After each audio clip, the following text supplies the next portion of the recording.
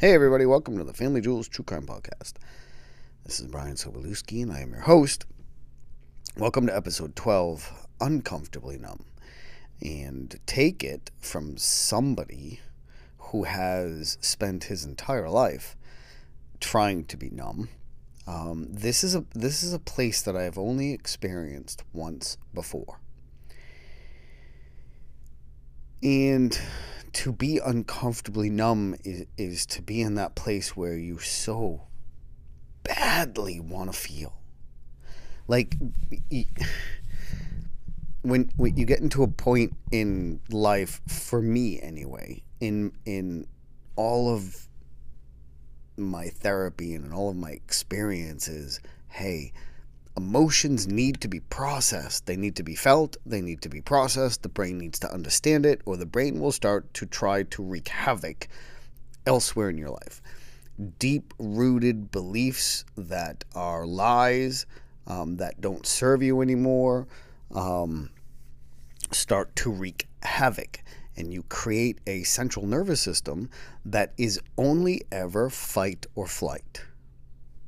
And that is where I have run my entire life. And I'm pretty sure I've told the story of the first therapist that I went to after my mom died. But if I didn't, I'll glaze over it quick. He was one of the only guys that got up and he drew on this whiteboard and he says the normal range of emotion for a person is this. And it was just little tiny peaks and circular valleys. They all had an arc. None of them had spikes. But for the addict, it was bang, bang, bang, bang, bang. And for the adult child of an alcoholic, that line runs straight. And for most adult children of alcoholics, which is a total separate thing than being an addict just in and of yourself. So I can be addicted to something, but that's not necessarily a familial disease. That's not something that spreads across the entire family. But the adult child of an alcoholic is a different bird. And that was everyone. Me, Kev, and Jess. We were all adult children of an alcoholic, and we could go deeper. And as much as I joke that Dad was a sociopath, geez, I hate fucking saying shit post-mortem. It just sounds disrespectful and unfair, but, the guy was not right. The guy was not regular. The guy did not follow the same rules as everybody else. So I think, there are some trips into that. Like if you're going to trip over a line into any diagnosis, that fits my dad. But my mom, was a raging alcoholic. And we were left in her care. And there was Bubji, Mom's mother, would tell us multiple times as teenagers and to me as an adult of the times that she had to pull us out of that house because it was unsafe.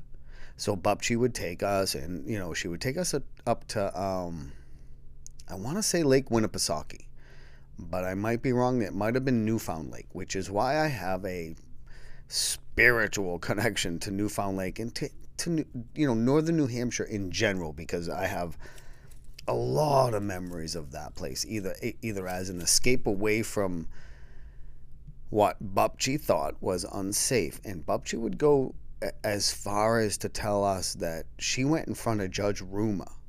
And Ruma was a circuit judge in Peabody District Court. And she brought us in front of him trying to get custody of us because my mother was going nuts. And that's all true. That's all like so fresh in my memory. And that's where we did the game of you're driving up and you drive under a bridge and everybody ducks because Bubji would be like, oh, your head's going to get cut off. I think I might have told this in another episode, but I'm sorry if I didn't. My head is, my head is a bag of squirrels right now. And I am in this place that is unbelievably just numb, and I almost miss the rawness. I miss the raw emotion that so much of my life has been instances of. You know, I had a professor in college that says you mark yourself in the changes throughout your life. You can mark only by significant emotional events. Those are the only things that change a person deeply. Let's put it that way. So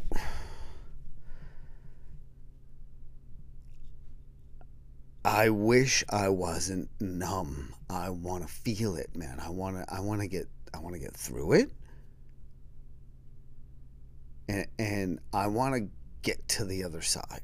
But it's almost like I want to microwave the process. And I've been through, I don't know, probably 6 sessions at this point, therapy-wise, and I'm trying to dig deep, but there's a resistance. There's a resistance to, hey, this is an avalanche you're asking to unleash. But it's the only way through to the other side.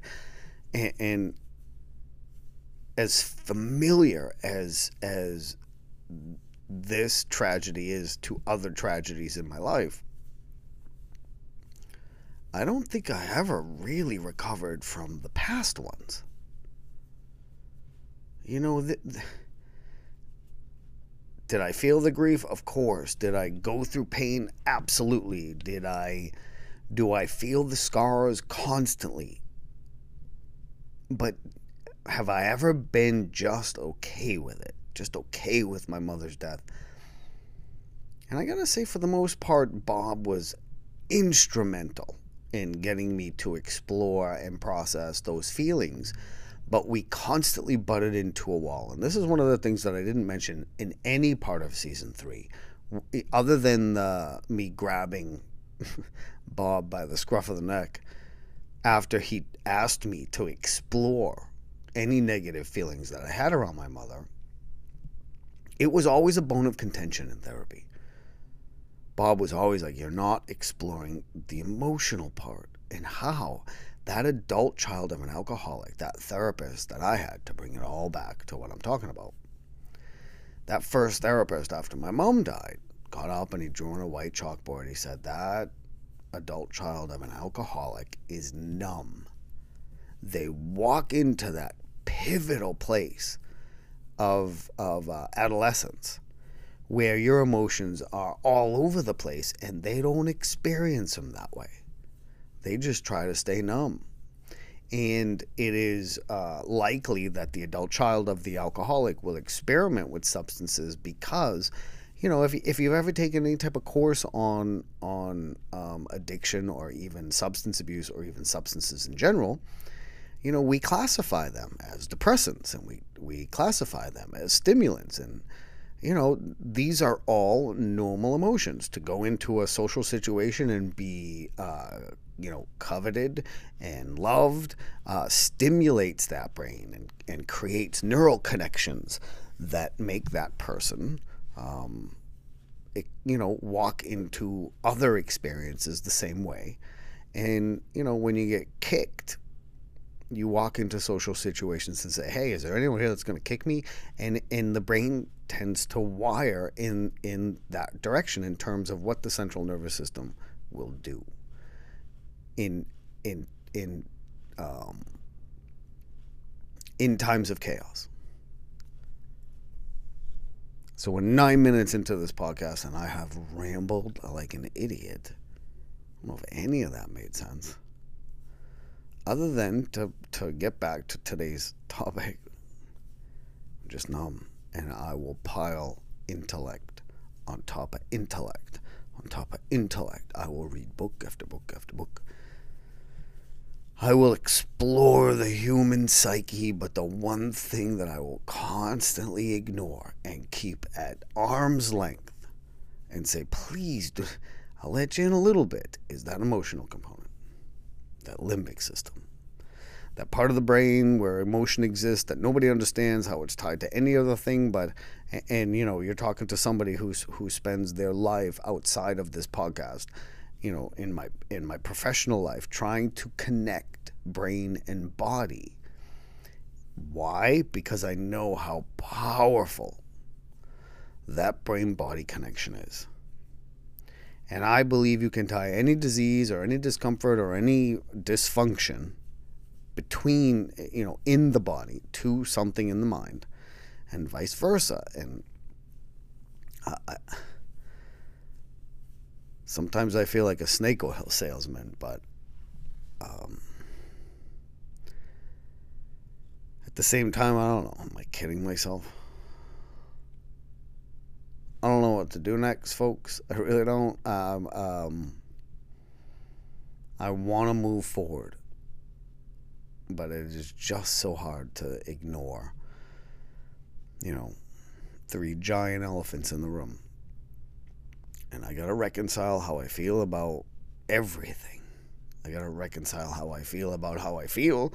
I got to reconcile how I feel about just life. It's tough. This is a tough place to be. I never... and it's such a...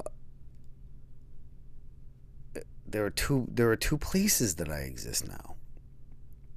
There is a level of security that has been provided by this whole fucking mess that I would love to enjoy. I inheriting my brother's car is something that Jesus Christ, and never in a million years did I think I could sit in a car like that and actually try to. But I posted a video called Dub Dub Therapy, where I don't know, man. This was Kevin's attempt at living. This was Kevin's attempt at joy, and I fucking get it. When you sit in a Mustang GT350 and you start that thing up and you hear dub dub dub dub dub dub dub dub dub, you just get happy. You smile. Listen, go on YouTube and look up that car and look up any review of it. And whatever car that's out there that is above it, the review will say, I'd rather drive this. And God damn you, Kev. Like, if you could just have taken that passion and shared it, and just fucking shared it, like the world lost a genius, and you should all be mourning. Is that too much? Because at the same time, he was impossible. So I don't know how to mourn, ladies and gentlemen. I don't know how to do it. It's just happening to me, and it's making me nuts.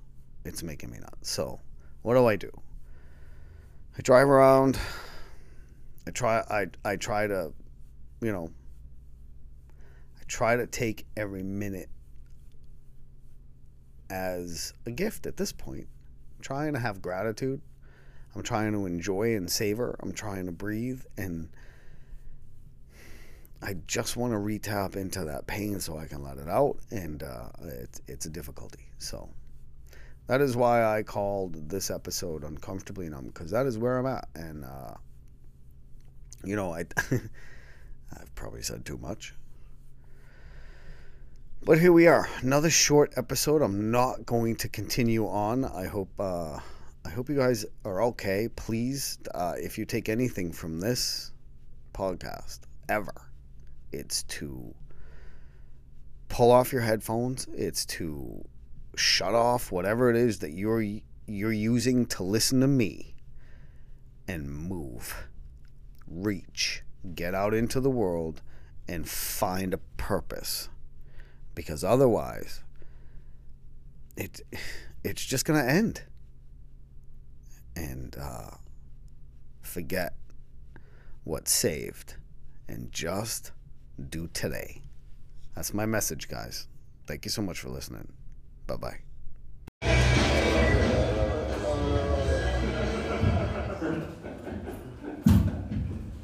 All right, you guys ready for a headliner? Woo! guy. He's a great guy. Brian Cebulski! Yeah. Yeah. Does everybody else feel like when they rented this theater 2 years ago, the keyboard came with it? And they're like, what the fuck are we gonna do with this keyboard? Thank you guys so much for sticking it out. You guys having fun? Yeah! Woo! What's the deal over here? I don't know what's happening over here. I grew up in Massachusetts like you. Oh, you piece of shit. Okay. You can tell he grew up in Massachusetts because when he decided to go out tonight, he chose flip-flops instead of bare feet. So what part of Massachusetts? Braintree. You shouldn't have to think about it. Where? Braintree. Braintree. Okay, I have no joke for that. Fuck you. Okay, fine. Later. Are you guys together? We're married. Oh God, that's why you're not touching. All right, I got it. Here's what's hilarious. Will you hold up your ring? And will you hold up yours? His looks like a recycled tire. Like she's like, hey, is that piece of coal done being pressurized? And he's like, hey, can I have just a tire around my beard? But congratulations, you guys are awesome. Give it up for those guys. He's from Braintree, and where are you from? Hell? Pittsburgh. Pittsburgh. Oh, I don't know how that happened. I just don't know. Guys, just to give you a little bit of information about me, I just went to the dentist the other day. Anyone been to this practice lately? Sorry, I'm Polish and Russian. We believe in brushing between wars. When are we going to do that? But I'm sorry, I'm not the best at my oral health, but I went to the dentist and wow, has it changed? You guys seen this fucking thing? Like, I used to go to the dentist and it was just some dude standing in the corner being like, yeah, you suck at brushing. But now you go to the dentist, man, I swear to God, and they're like, you see that right there? That's the Skittle you ate in 1983. Yeah. That's gonna cost you $5,000. Dude, I ate a lot of Skittles when I was a kid. Woo! So, I don't understand thrill seekers, man. Like, I am so afraid of heights, and I want to conquer my fears as a human being. So afraid of heights that somebody suggested, well, just go skydiving. I'm like, okay, well, you know, I don't really feel like I want to jump out of a perfectly good plane. And she was like, well, hey, no, you can go tandem. Like, somebody will strap themselves to you, and they'll jump, and they'll pull the cord, and they'll do everything. All you have to do is scream. Here's my problem with that. Like, before he pulls that cord, my fear is that he would start wildly dry humping me in the middle of a jump. And I can't do a fucking thing about it until we get to the ground. See, you laughed your ass off at that because she has been wildly dry humped. Let me see if I can explain the oil crisis to you guys. A lot of people don't understand global warming. But oil is the Earth's lube. And the more you drive your car, the more it's like you're dry fucking the Earth. Yeah. What happens when you dry fuck too much? The Earth just pops you right off of it. That's what happens. All right, I'm going to work on that joke. I'll tell you next week. Come next week and I'll tell that joke over again. Are there any ex-convicts here? What? He's from Massachusetts. He knows 10 ex-convicts. No, there's a nicer way to ask that question. Are there any personal trainers here? No? Nobody does personal training? Seriously, if you've ever had a personal trainer in your life, I guarantee he was an ex-con or knows several. Because it's one of the only jobs you can do once you're an ex-con. Here's the admission. I am an ex-convict. I did a little prison time. I fucking love stealing. Ever since I came out of the womb, I have loved taking shit that wasn't mine. Love it. My dad was a salesman his whole life. He busted his ass for a little bit of profit. He says, "Bri, you seem like you could be good at sales. You know, if you have a great product and you know what to say, you can make up to 40% profit." And And I'm like, yeah, well, if I take that shit when they're not looking, that's 100% profit. What's up? But I think my dad raised my brother and I to be criminals because I knew my Miranda rights before I knew any nursery rhymes. My dad actually tried to work it into the nursery rhymes. He was like, Jack and Jill went up the hill, both without representation. So when they asked me to pledge allegiance in school, I was like, hey, I ain't pledging shit until my lawyer gets here. Not doing it. Liberty and justice for all is bullshit. So the first thing my brother and I ever stole for my dad and with my dad, it was like a family thing. You probably wouldn't have even noticed the first thing we stole. It was a house. More appropriately, it was 2/3 of a house. Let me explain. When my dad divorced my mom, he couldn't afford to get another new house. So instead, he bought a piece of land and he had the foundation poured. And then he capped it. And we lived inside the foundation on weekends with him. And at night, we would drive around to construction sites and steal the rest of what we needed to build the house. Seriously, guys, my family is the reason for same-day delivery and install. Because if you didn't install that shit the same day it was delivered, we installed that shit in my house. I'm just going to leave you with this and give it up for everybody that came up tonight. Just such a great show. The one thing I learned about myself in prison that was tough, it was tough for me to take. Well, it turns out I'm not a top. That's my say, guys.